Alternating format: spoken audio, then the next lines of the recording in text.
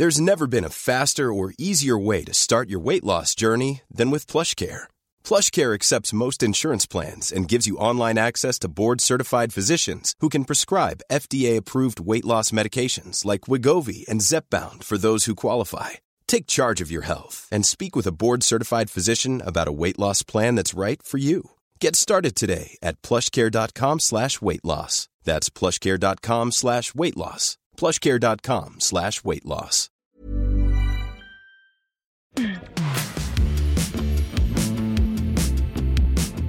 This is The Last Laugh. I'm Matt Wilstein from The Daily Beast, and this week we are kicking off a series of episodes with 2023 Emmy nominees by revisiting my conversation with one of the most accomplished filmmakers working today, who also happens to be one of the funniest people alive, Bill Hader.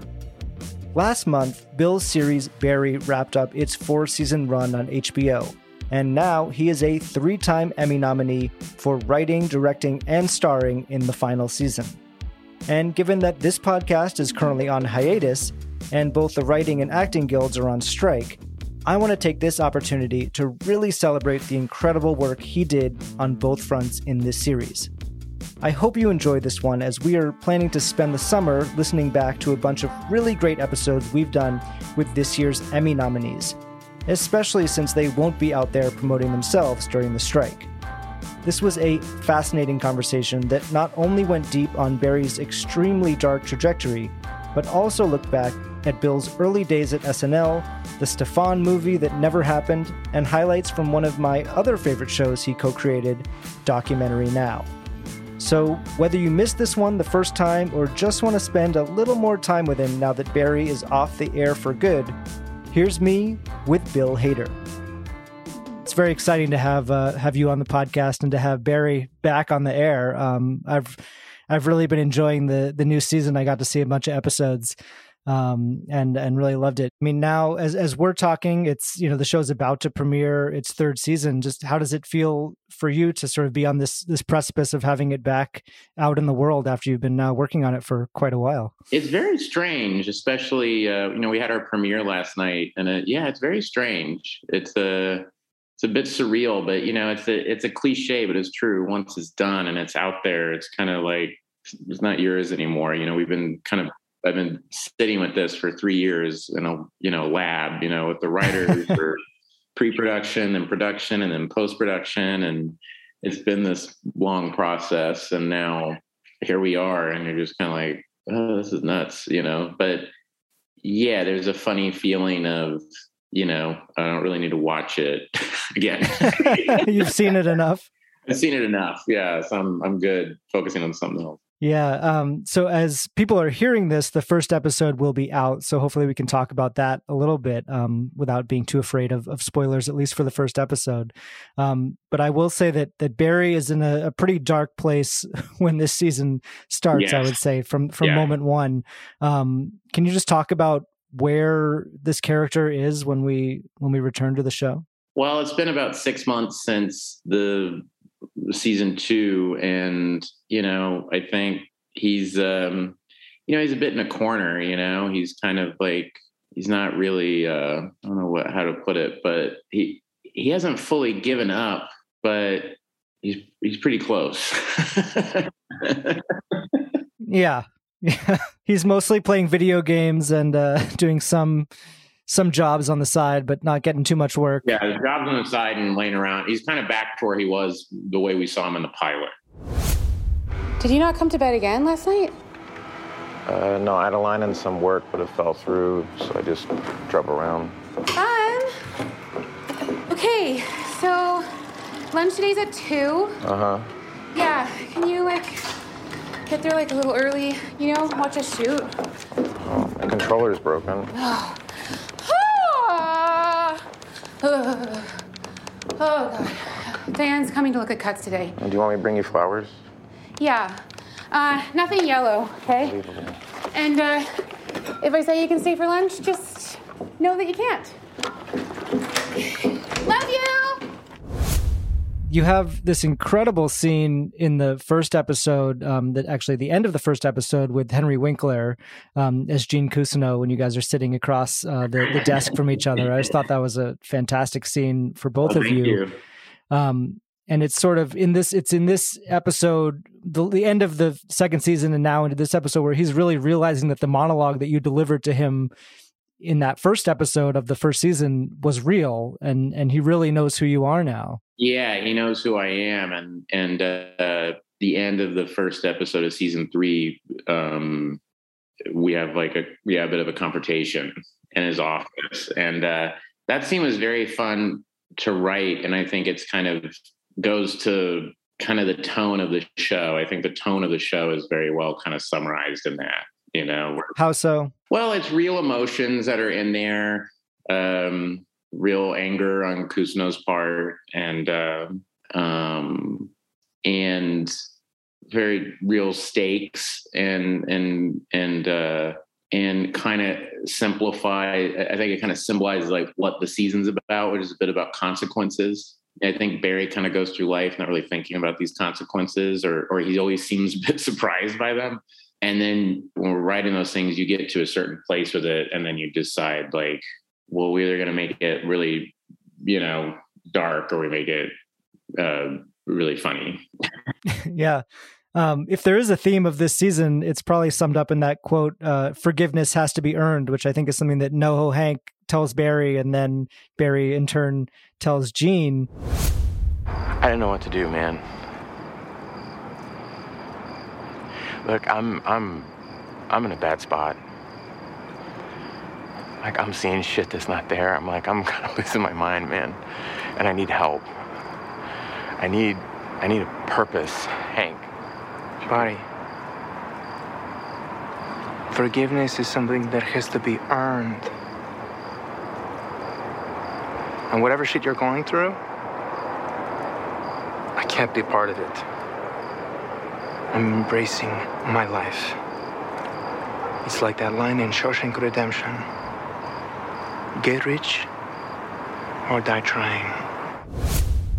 Was that something that you were really thinking about as a theme that you wanted to focus on and really carry through the whole season? Yeah, the themes kind of like, they kind of pop up organically. I'm writing season 4 right now, and you never want to go towards a theme. You never want to start and go, well, the theme is about this, and then we're writing everything, so it's about that.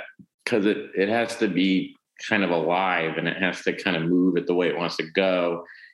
And then it isn't until you kind of write everything, and then you sit and look at it, and you're talking about it with, the writers, that suddenly, that comes up. And that line, forgiveness has to be earned, Liz Sarnoff came up with that line. I remember in a writer's meeting, and I went, oh, because we were talking about the scene, and it's like, yeah, the scene in the backyard with Hank and Barry, it's like not there yet. It's the scenes usually start, and it always seems a bit surfacey, it's kind of a bit like there's funny things being said, but nothing really happens.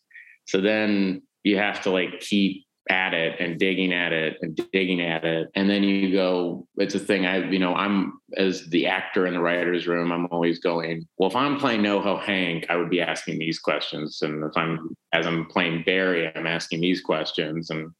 And so in doing that, what tends to happen is that we simplify it. Everything just becomes much more simplified in terms of the emotion. Yeah, it occurred to me that, Barry kind of is talking himself out of having to kill Gene in the same way that you guys were probably trying to write yourself out of having to kill off Henry Winkler, which you wouldn't want to do because he's so fantastic on the show. Was that something that you kind of wrote yourself into a situation where he might have to go, but then you have to kind of write yourself out of that? I knew it was never going to go that way because Barry, the two people Barry loves the most are Cousineau and Sally. So I think we always knew that wasn't going to happen. But kind of figuring out what Barry's kind of boneheaded way of gaining forgiveness, that took a while. That was something that we had a bunch of different, and again, what always ends up happening is it starts out kind of like well, you're like designing a mousetrap. Like, oh, what if this happens? And then that causes this thing to go off and this. And it's all kind of plotty and, Mm-hmm. it's nicer when it's like, well, what would they do? And you let the characters kind of drive it. And then by Barry making this really kind of having this really dumb idea of how to like make him give him forgiveness. You just go, oh, it's a really dumb kind of earnest idea. And then you kind of backtrack from that and going, okay, well, if he's going to have that idea, then let's show that he's in a really bad place. He's really lost when we come in with him, just so I can buy on some level that this is where he would want to go, So that then informs the episode, and then that informs the next episode, and then, and so on in each scene. Yeah, I think this is something that's only really hinted at in this first episode, but we slowly start to realize that Gene Cousineau is perhaps the biggest asshole in Hollywood of all time. Yeah. And that becomes a really fun thing that you get to play with throughout, especially with someone like Henry, who is known for being such a nice guy. Incredibly nice guy. Well, I think the other thing is that with that, it was also that came out of, and this is another thing that happens kind of like the theme or whatever, is as you're writing, you start to see like parallels between the characters, and that kind of will just bubble up where it's like, oh, that's interesting, and then you get to a place where, Barry says to Cousineau at one point in the season, look, we've both done bad things, Then it's like, oh, so, okay, there's like this parallel kind of narrative between the two main characters.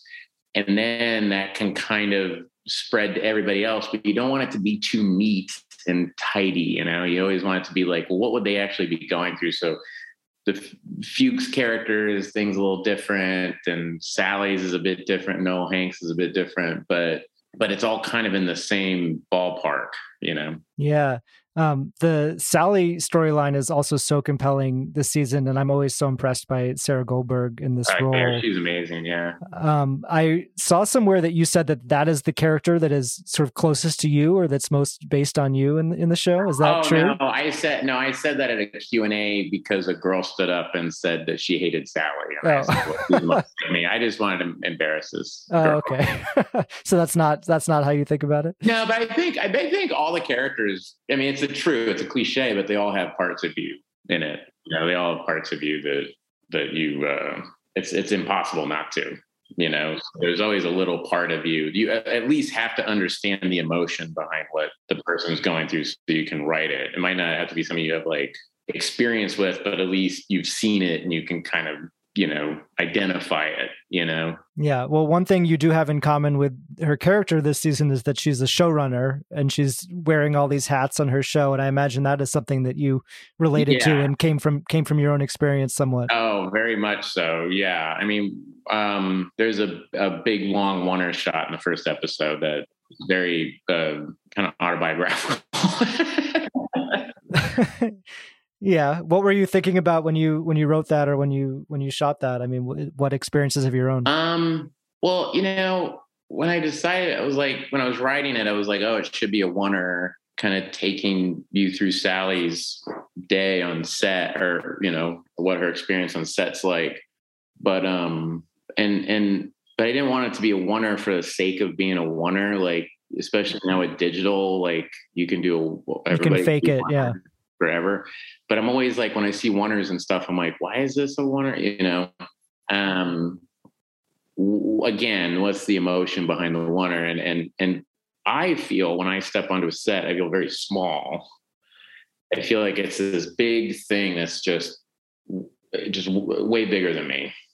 And that I'm quote unquote in charge of it, but it's this mammoth thing. And that you're kind of on some level exposing some levels to yourself. And so, as it moves from the wide, the camera slowly starts to get closer to her, and it's her having to make these quick judgments on things from her past. It's her talking to two stunt people, working out this awful thing that happened to her in her past, and her having to be a bit objective about it and be like, oh yeah, that's good. And blah, blah. And you don't have the time to really process, not that I killed anybody and I have to do that, but it's like, you know what I'm saying? Where you're kind of like, oh, this is like some heavy shit we're talking about, but I don't have time to really, digest it. We got to keep moving. And it just feels this kind of beat to it. And then you have a moment to breathe, and then, you got to keep going. And then, Carl Hersey, our new DP this season, did a phenomenal job on that. Gavin Kleintop, first AD, and Kenny Davis, who's our dolly grip. That guy worked his ass off that day. He had a tough job, man. Yeah. The other part of that storyline that I really have been enjoying is the depiction of what it's like inside a streaming service with, Elizabeth Perkins running it, and just all the craziness there. Where did that come from? Because I don't know how much experience you really have with that world. I've been very lucky in terms of that. That was mostly from the writer's room and experiences from other writers. That is not, even the notes that Elizabeth Perkins gives Sarah Goldberg's character. So funny. Those are kind of notes that, that's one of those things in the room that everybody gets very excited about. And Emma Barry, one of our writers, it wasn't that exact note, but it was very similar to that about, the parent, does she live with her mother? Yeah, that was great. That stuff, it's kind of like she was like, yeah, it's always like they feel like they have to ask something. So they ask something that's really obvious, but yeah, so and Elizabeth Perkins, she's the best. Yeah. It seems like you've had a little more freedom to do what you want to do than Sally is getting in this. Yeah. Her, and that's the thing, is the thing that I find interesting about Sally is that she's good. Yeah. She's really talented. And then it's kind of like within that world, it's kind of like you can get lost, Yeah. Like talent isn't everything, or can't get you everything that you need. Exactly. And I definitely have seen that more often than not, where you see like obscenely talented people and the thing falls apart, or it goes great. In her case, it's going great, Mm-hmm. Yeah. Hopefully this is not too big of a spoiler for a future episode, but I'm very curious how you got Allison Jones to play herself in the show. But you know what? I like your intensity. You kind of have like a not present Joaquin Phoenix thing. Huh. We might have something for you, actually, that you could be right for. On the show of Laws of Humanity, there's a great role, Mr. Milloway. Can you come back at 6 o'clock and read for that? Me? Yeah, 6 o'clock. Different office. Good role. I think you'd be great for it. Yeah. Last slot. Well, she was in season 2, so. She was in episode 7 of season 2, and she just came back, and she's. We're all nervous because even though I'm like directing her and stuff, I'm still like, I want to be cast by her in something. So yeah, it was a tightrope for me where I'm like, yeah, do whatever you want. You're great. Yeah. Her name has come up a lot on this podcast, as you can imagine. And I think for anyone who doesn't know, she's a legendary comedy casting director. Was there something was there a first time that you met her, or first thing that she cast you in? Or? I don't think she's ever cast me in anything. Really? No. That's surprising. I don't think so. Yeah, I don't think I've ever been cast. I've been in things that she's cast. Okay. I can't remember reading for her. But you know what? I didn't read a lot because I wasn't very good in reading. You got a lot of offers, though? No. The offer. I got lucky. I was on Saturday Night Live. But the big jobs I got, it was more like, super bad, where Seth Rogen was like, hey, man, you should come in or whatever. But no, she was great. Coming up, we go all the way back to the beginning of Bill's career when he was hired at SNL with almost no comedy experience. Let's just say it wasn't easy becoming one of that show's all-time greats. Everyone knows therapy is great for solving problems, but getting therapy has its own problems too, like finding the right therapist, fitting into their schedule, and of course, the cost. Well, BetterHelp can solve those problems. It's totally online and built around your schedule. It's surprisingly affordable too. Connect with a credentialed therapist by phone, video, or online chat, all from the comfort of your home. Visit BetterHelp.com to learn more and save 10% on your first month. That's BetterHelp, H-E-L-P. I'm Sandra, and I'm just the professional your small business was looking for. But you didn't hire me because you didn't use LinkedIn Jobs. LinkedIn has professionals you can't find anywhere else, including those who aren't actively looking for a new job, but might be open to the perfect role, like me. In a given month, over 70% of LinkedIn users don't visit other leading job sites. So if you're not looking on LinkedIn, you'll miss out on great candidates like Sandra. Start hiring professionals like a professional. Post your free job on linkedin.com/people today.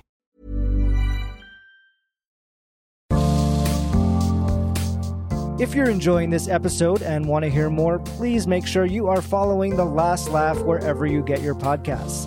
By subscribing to The Last Laugh, you can listen to my conversations with other SNL alums like Sarah Silverman, Martin Short, Anna Gasteyer, Rachel Dratch, Colin Quinn, and more, along with everything else from our free archive. And you'll be the first to hear new episodes when they drop every Tuesday. And while you're at it, please leave a rating and review on Apple Podcasts. Let us know how much you love the show and who you want to hear next. Now, back to Bill Hader. So let's go back, a little bit to talk about some other stuff. This podcast is mostly about comedy, and Barry is a comedy, but it's also very dark. And I want to talk about some of your other comedy work. Maybe going all the way back to SNL. Where were you in your life and in your comedy career when you got that? Because I think you have a pretty unconventional path to SNL compared to a lot of other people. Yeah, I was taking classes at Second City, LA, which was the theater that's kind of right next to the Improv on Melrose. And I was working as a nighttime assistant editor at a place called Triage in Sherman Oaks. And we did a lot of Food Channel shows. So I'd work as a nighttime assistant editor, and then I would take classes and do shows on the weekends or whatever. And then I was in a group, and we were in a sketch comedy group, and we were doing shows in a backyard in Van Nuys. And one of the guys in that group was Matt Offerman. His brother's Nick Offerman. And he and I had a show, our Level 5 show at Second City, LA, and which is your final show. And Megan Mullally came to it, saw me in it, and told Lorne Michaels about me. I mean, it's the story it's the reason a lot of people hate my guts. It's just that story. Because it was sort of too easy or something? Or just how fucking lucky are you, man? Yeah. So it was okay, you told Lorne Michaels about me, and then I met him, and I was like, well, that's wild. And I didn't have a manager, or I had I kind of had a manager, but I got the manager for the meeting. It was I had a friend who worked for a manager, and she said, well, they can help you. And then, I just went and did that. And then he came to LA, saw me perform. And and we killed. And then after the performance, he said, were those your friends in the audience? And I said, yes. And he was like, all right, you got to come to New York. Yeah. So he flew us out to New York. We did the show in New York. And in the front row was Tina Fey and Amy Poehler, Marcy Klein and Seth Meyers and Lorne Michaels, and everybody was just right there. And I had to do the same show. And then I found out later in the audience, Bobby Moynihan was in that audience, who I later worked with. And it went fine. It went pretty good. And then I did my official SNL audition. So then even after that show, you had to do a real audition. Yeah. So I did. So that all told was 9 months. And then I got the show. What was it like doing that show with all of those, heavyweights in the front row? And was that hard? You know what? I was so dumb and young. I mean, I just was this is never going to happen. So I was just having fun. You know, that's a good attitude. I was just like, this is never going to happen. I got nothing to lose. So I'm just having fun. And like my sister flew out from Tulsa and we all got drunk afterwards and just have fun. And I remember my manager was like, hey, I think you might get this, because they were really impressed. And I was like, no way, you know, like, no way this is happening. So yeah, but then I was really like lucky. What were the characters or the impressions that you did in the actual, formal audition? I did this character I used to do on the show called Vinny Vedecci, who was an Italian talk show host. It was him doing impressions. So I think he did Al Pacino, James Mason, Peter Falk, all the actors that people have been doing impressions of for years. And then the day of the audition, they called and said, hey, we need a political impression from you, but it can't be George Bush, who was the president at that time. So I did Tony Blair. Okay. I thought you were going to say maybe James Carville, but that came later. No, James Carville was written for me by Rob Klein, Seth Meyers, and John Mulaney. Mm-hmm. Yeah, I feel like when I heard your Alan Alda for the first time, that was when I really was like, I couldn't believe I'd never heard an impression that was that spot on. Hey, what are you looking at, butthead? Hey, why don't you make like a tree and get out of here? That is a great line. That is so great. The stuff you guys are doing with the 50s and everything. I had jackets like this. Can you believe that? I'm the old guy. Yeah, the Alan Alda, I can't remember. I think I was watching just Crimes and Misdemeanors or something, and I was just doing it in the shower. And then I was like, oh, I think I could do this. But you know who else can do Alan Alda really well is Peter Serafinowicz. He can do one. His Alan Alda is actually incredibly good. I know you've talked a lot about the anxiety that you faced on the show, and I was curious, did that not come until it was actually happening? Was there panic involved with getting it once you realized, oh, this is actually going to happen? Or was it purely positive, the feelings about getting the show? Getting the show is always really positive. I mean, I've always had I always get pretty anxious in front of crowds. Even when I was at Second City LA, before every show, I'd be pretty anxious. I mean, last night I had to introduce the premiere of Barry, and I was super anxious. Like I wake up in the morning, I'm like, oh God, I got to get up in front of everybody and premiere. So that was always there. And then when I got the show and did my first episode, that was when it was like, oh no, And when basically all I did was try to ignore it for 4 years. Yeah. I just tried to pretend it wasn't happening. And then, I've always thought it was interesting that, you were there with Fred Armisen and have worked so much with him, and he's sort of known as the most unflappable SNL yeah, Fred, you can cast member throw anything at, and he's just like, it's nothing. Yeah. What is that about him that he is just able to, not be affected by that stuff? I just think he has like a supreme confidence, and he's doing his stuff for him. You know what I mean? It's like, this is what he finds funny, but then he's also very gracious and giving, as a performer, so yeah. You said, you basically tried to ignore it for 4 years. Was there a point where it did eventually go away, the anxiety, or was it there basically until the end? No, it was there till the end. It was there pretty much the whole time. I mean, you do like by the end of the last season, it was kind of like, okay, I know I'm leaving. Fred is leaving. So there's stuff online, laughing a lot and sketches and shit. But yeah, I mean, I don't know. Yeah. Very weird. And then in terms of, you've come back and hosted, and was that a very different experience for you to host, or did it feel the same? It's kind of the same. It's like having a heavy show. Yeah. You're just all of a sudden in every sketch. Like in every sketch, yeah. And then when I go there, I always have to do update too, and right. You don't even get a break.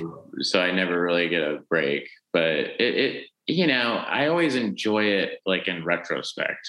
Like after it's over with, I'm like, but when it's happening, and what my problem is, the lead up to it, the anticipation of it is so awful, that address. Yeah.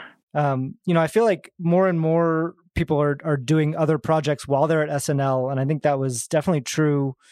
Wasn't true a long time ago. And it was definitely true for you. You did so many movies while you were there, I guess, over the summer and stuff, Superbad and Forgetting Sarah Marshall, Tropic Thunder. What was that experience like for you of getting that opportunity to, go do these big movies when you weren't working on the show? I just was like, I can't believe I'm getting these opportunities, and just trying to have, try to learn and have a lot of fun. And I mean, the bigger thing for me was just learning, because I knew in the back of my head, I'm like, well, I really want to direct, that was the thing that I've always wanted to do. So it was like, how do I get into that place where I can write and direct? So, it was kind of just bothering, Greg Mottola on the set of Superbad, or, you know what I mean? Like, so why are you shooting it like that? But yeah, I mean, it was hard though, I mean, I shot Superbad during the season. I was flying back and forth. So that was shot in the fall. And so I was on my breaks going there and coming back. My first wife, who is a whore, by the way, where do you think I met her? A bar. A bar. Was this bar? Was this bar?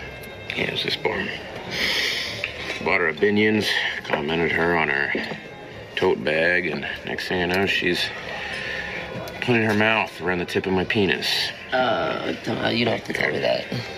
Right in there. She opened up my world sexually. On our wedding night, we had a group sex. I wasn't involved in it, but I could hear it through the wall. She was amazing. And then it was exactly 23 months later that I found out that she was an actual whore. We discovered her on the street. Yeah.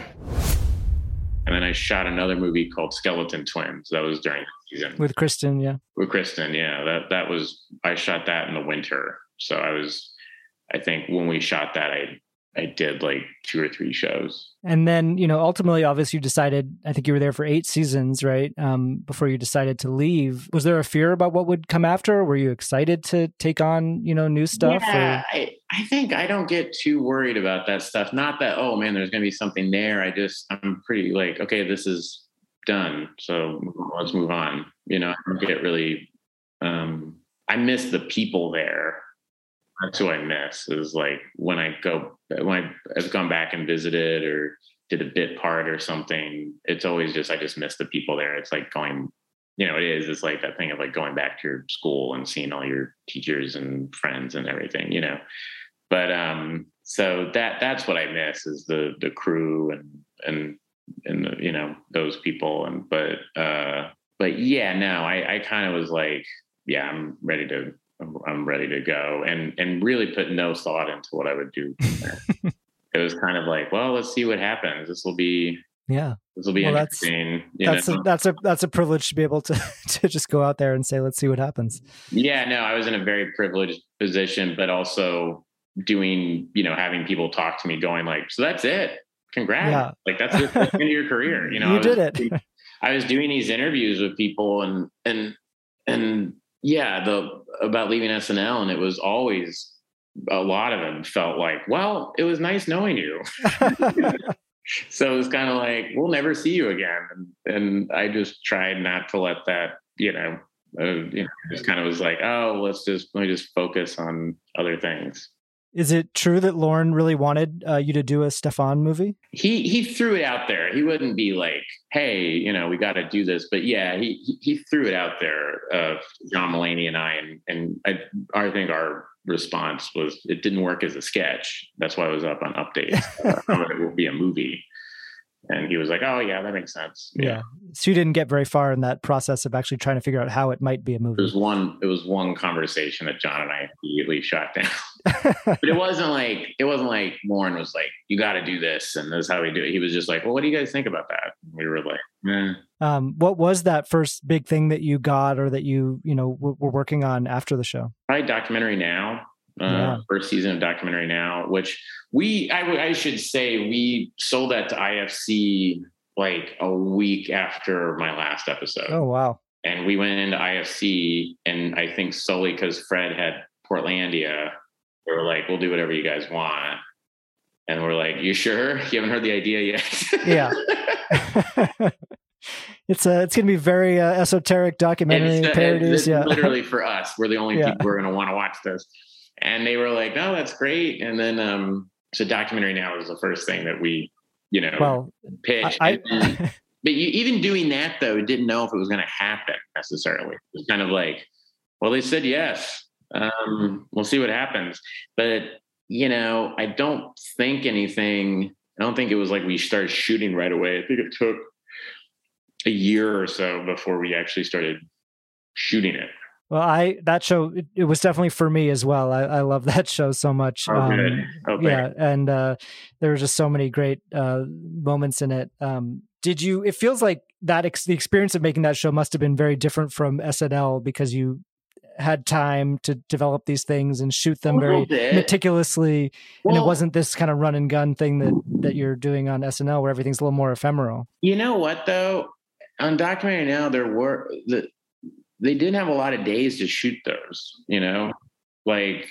so a bit of it was run and gun. And I think because it was Rhys Thomas and Alex Vuno who had shot stuff for SNL forever and did commercial parodies and short films, that, a good example is the first episode was a Grey Gardens, I almost said spoof, parody. Is that a forbidden word? Yeah, I don't know why. I was like, I don't know. It probably isn't. And I think we had 2 days to shoot it. And in those 2 days had to pick up shots for other episodes. And we were doing a scene and I said, oh, wouldn't it be funny if I fell through the floor right here? And the crew in LA all kind of looked at each other, and the production designer and the producer were like, wait, what? He wants to fall through the floor? What's going on? Whatever. And Rhys and Alex and, we're like, oh, I know exactly what you're talking about because we worked together for SNL, which is like, oh, Bill falls to his legs. We shoot a thing. And then we just did it right then. We have our own stage. Isn't it beautiful? This is where I first learned to dance. I have memories of... Come on, Vivi! Oh my God! Downstairs, go! She went all the way through! Vivi! What did you do? What happened? I fell through the floor again. Oh. It's because you stopped. I don't stop! I'm always telling you. You got floor all in my lima beans. It was that SNL experience really helped. Oh, 100%. In those it made things that I think to other people look completely impossible possible. But I'm also going to say that didn't mean that it was easy. We were also still like, this is hard. We would love to have more time. I know there's more of it coming. Are you're semi-involved or not as involved? Not really. No, I'm like a producer. But it's really Rhys and Alex, and I've seen stills and stuff from this new season, and it looks unreal. The technology where it is now, even to when we first started the show, it's unreal. Like they sent me stuff, and I thought it was old photos and things, and like, no, this is we shot this, and I was like, oh my God. It's really unbelievable. Yeah, I'm sure, Barry doesn't leave you a ton of time to do other stuff, but one recent thing that I really enjoyed was your performance as 3 different characters on Curb Your Enthusiasm. That must have been an interesting experience to get to kind of enter that world of that show. Yeah, it's been on for so long. That's always exciting to have Larry call you and say, you're going to play 3 different guys. But yeah, that was fun. That was my first thing post-COVID, so it was kind of like, oh, so this is how it all works now, Yeah, was that kind of intense to be on a set? Not really. Everybody was really, it was all, it was really well done. It was very well run, and it was, I think, one of the happiest crews I've ever seen. Like the crew just had such a good time, and when I rapped, everybody did this big cheer and everything, and I'm like, this is really, this is something, it's just not usual, How did you enjoy his kind of unique style of no script and going into it like that? I worked with him before on Clear History, so I knew how he worked, and it it was a lot of fun, just me. But most of my scenes were with him and Jeff, and all of them were with him and Jeff, and it was so much fun. I changed my mind. The vase is no longer for sale. Are you not in business to sell vases? I am, but this happens, it's sentimental value. Yeah, I know why he changed his mind.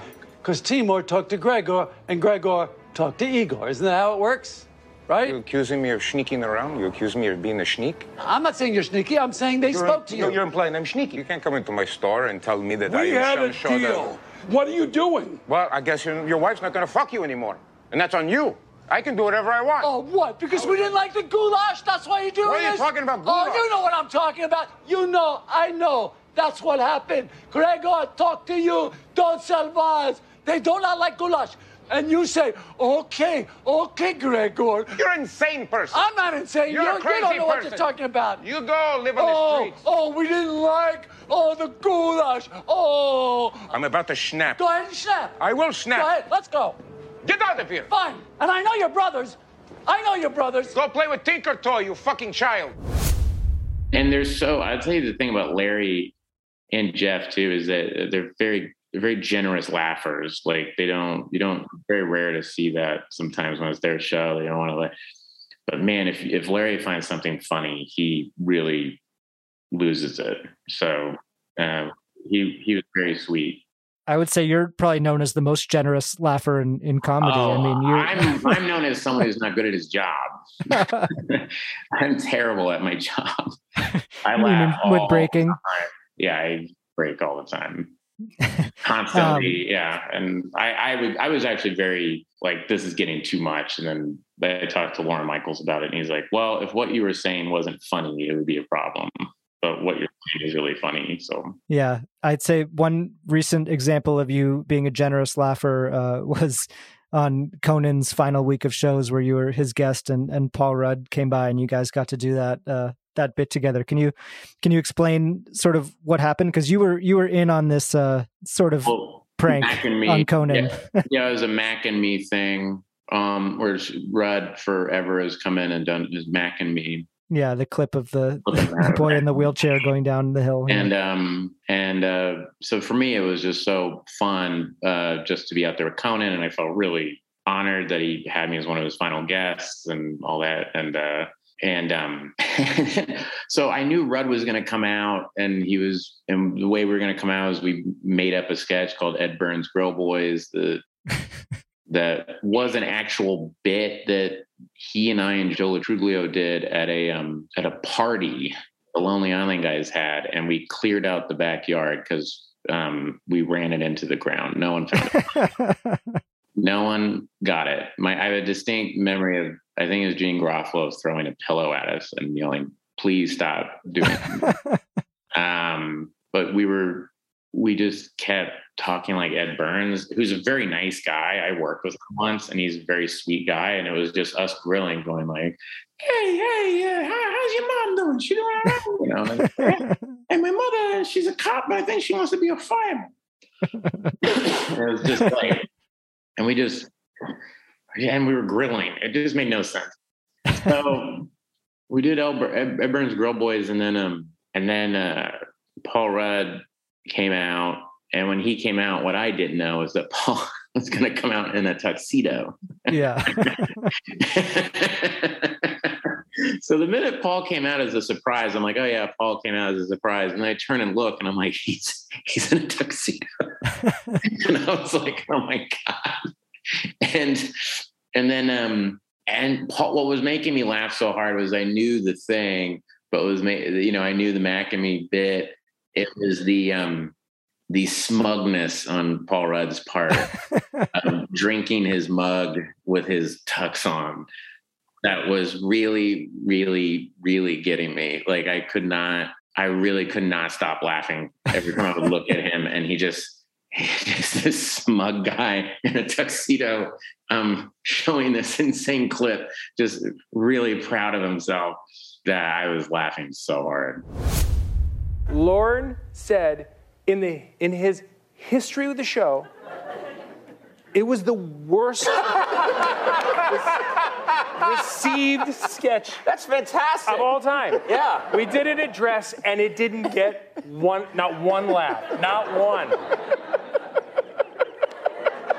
Thankfully, they actually do film the dress rehearsals. They do. If you would like to see the sketch. No. Would you like to see it again? Are you serious? Yeah. Yes. Oh, shit. Yes, and you will see what I'm talking about. Play the sketch. Yeah, and then meanwhile, you kind of had to keep it together a little bit to keep the ruse going. Yeah. It wasn't until it played. Yeah, that you really lost it. When it played, I lost it because it cut to Rudd, and it was really just him looking around, so satisfied with himself in a tux with a coffee cup. Yeah, And that really got me. I think that'll go down as an all-time late night TV moment. So. Oh yeah, that's one of the greatest running bits in late night history by far. So what I want to do now before we end is our segment called The First Laugh. So I'm going to ask you some questions about your life and career and comedy, some firsts. So going all the way back, do you remember the first piece of comedy or one of the first that made you laugh really hard as a kid, something you really connected to? And there's so much. I mean, this is bad. I mean, this is kind of the culture we're in now. But yeah, the first thing I think of is a Woody Allen movie. But I'm like, oh God, but I didn't know the stuff about Woody Allen, but it was a moment in Take the Money and Run where I remember this very well. It was Sunday morning and we had to go to church for some reason, but my family didn't go to church. But for some reason, I was dressed to go to church. I was pretty young, and they did the thing where Virgil Starkweather, to get out of prison, they inoculated him with a new vaccine. They tested a vaccine on him to get him out of prison, and they said it was a success with one side effect. For 48 hours he was a rabbi, and it just Woody Allen as a rabbi, and goes, the reason the Israelites, like the minute just the hard cut to him, made me laugh. Like it was such a shock. Like I wasn't expecting it. And I just remember I fell off my bed laughing. I just like howling laughing because it really was just, it subverted your expectations. Yeah.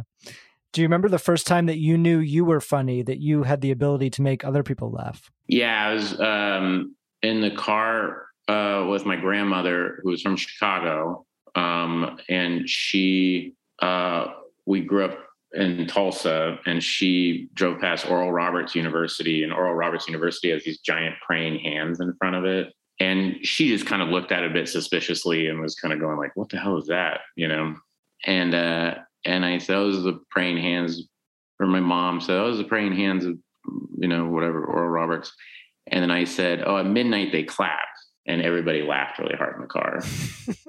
I don't know how old I was, but they were like, that was really funny. And then that was the thing where my dad came home and I told him, he's like, did you say at midnight they clap? That's funny.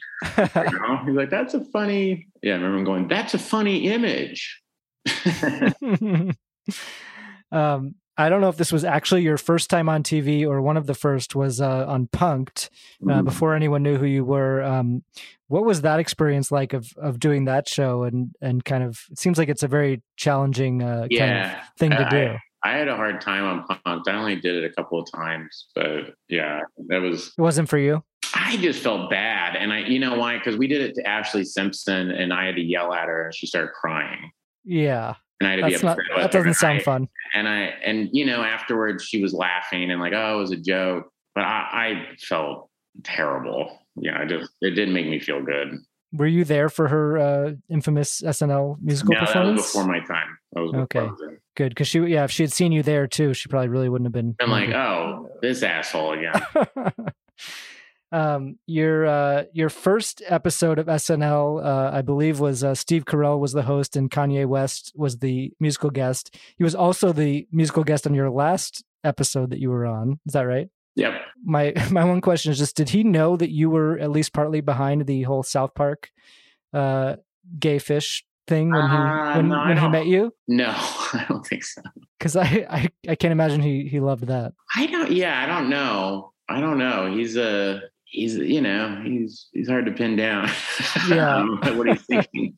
But no, I don't think so. But I did tell him my last episode, hey, you were my first show, and he put our foreheads together and he said full circle. And I was like, yes. All right. And he was actually very nice. It was like, oh, that was nice. Well, he did have some of the most incredible SNL musical performances I've ever seen. Oh, yeah, with the ballerinas. That was what we had. Yeah, I was there for that. What about the first sketch that you got on the air that was really something that you had written that you were really proud of and something that you were just really excited to have on? I guess it was the first Vincent Price sketch. That was my 6th episode. I wrote that with Matt Murray. And Eva Longoria was the host, and I was just petrified. Couldn't sleep for days beforehand. Just I can't believe I'm having to do this. But yeah, that was a big one. That was really fun. Greetings, weary travelers. My name is Vincent Price. Tonight I offer you passage into the darkest recesses of the supernatural. Hark! Do you hear that? Is that the children of the night crying out in unimaginable agony? Or is it my Thanksgiving special? Do you have a story or memory from your career that makes you laugh now, but really wasn't funny at all when it happened?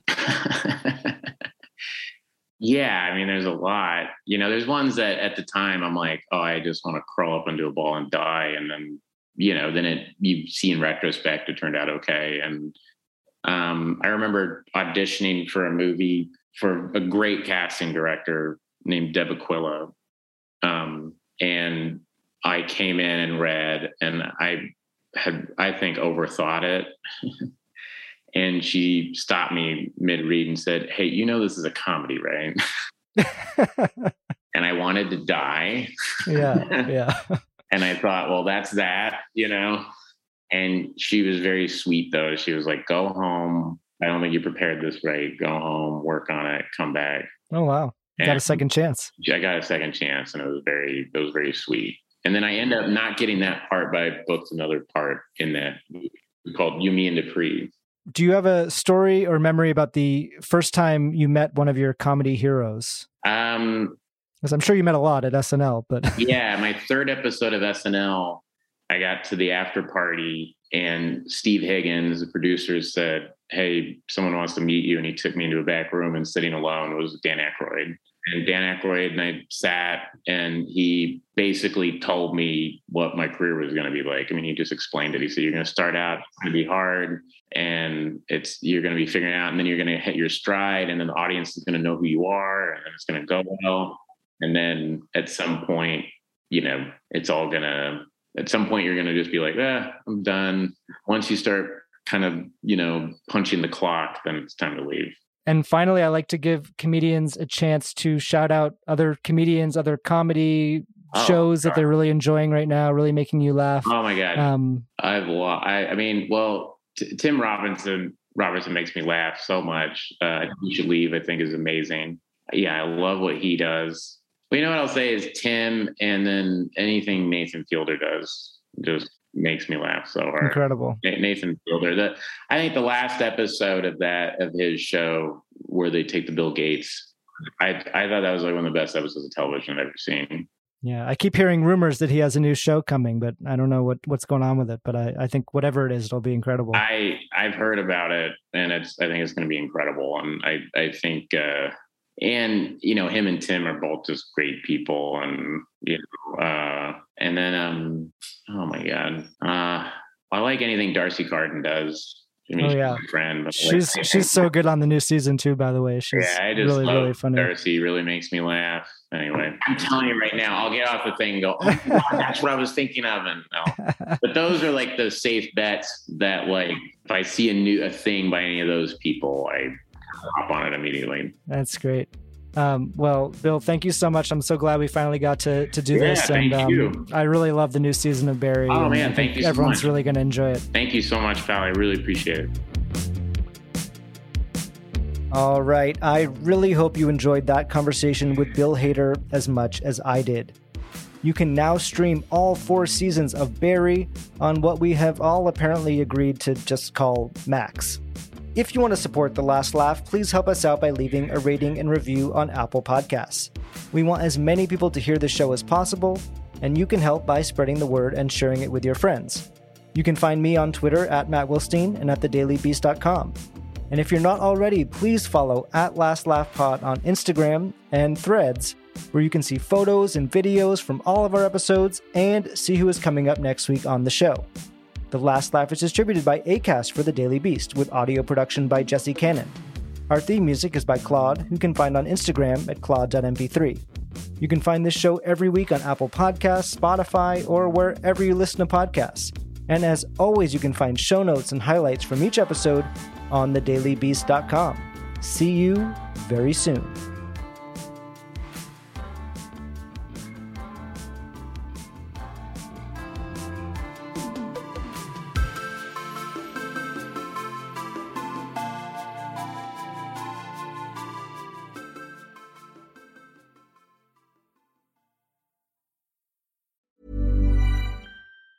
Mom deserves the best, and there's no better place to shop for Mother's Day than Whole Foods Market. They're your destination for unbeatable savings, from premium gifts to show-stopping flowers and irresistible desserts. Start by saving 33% with Prime on all body care and candles. Then get a 15-stem bunch of tulips for just $9.99 each with Prime. Round out Mom's menu with festive rosé, irresistible berry chantilly cake, and more special treats. Come celebrate Mother's Day at Whole Foods Market.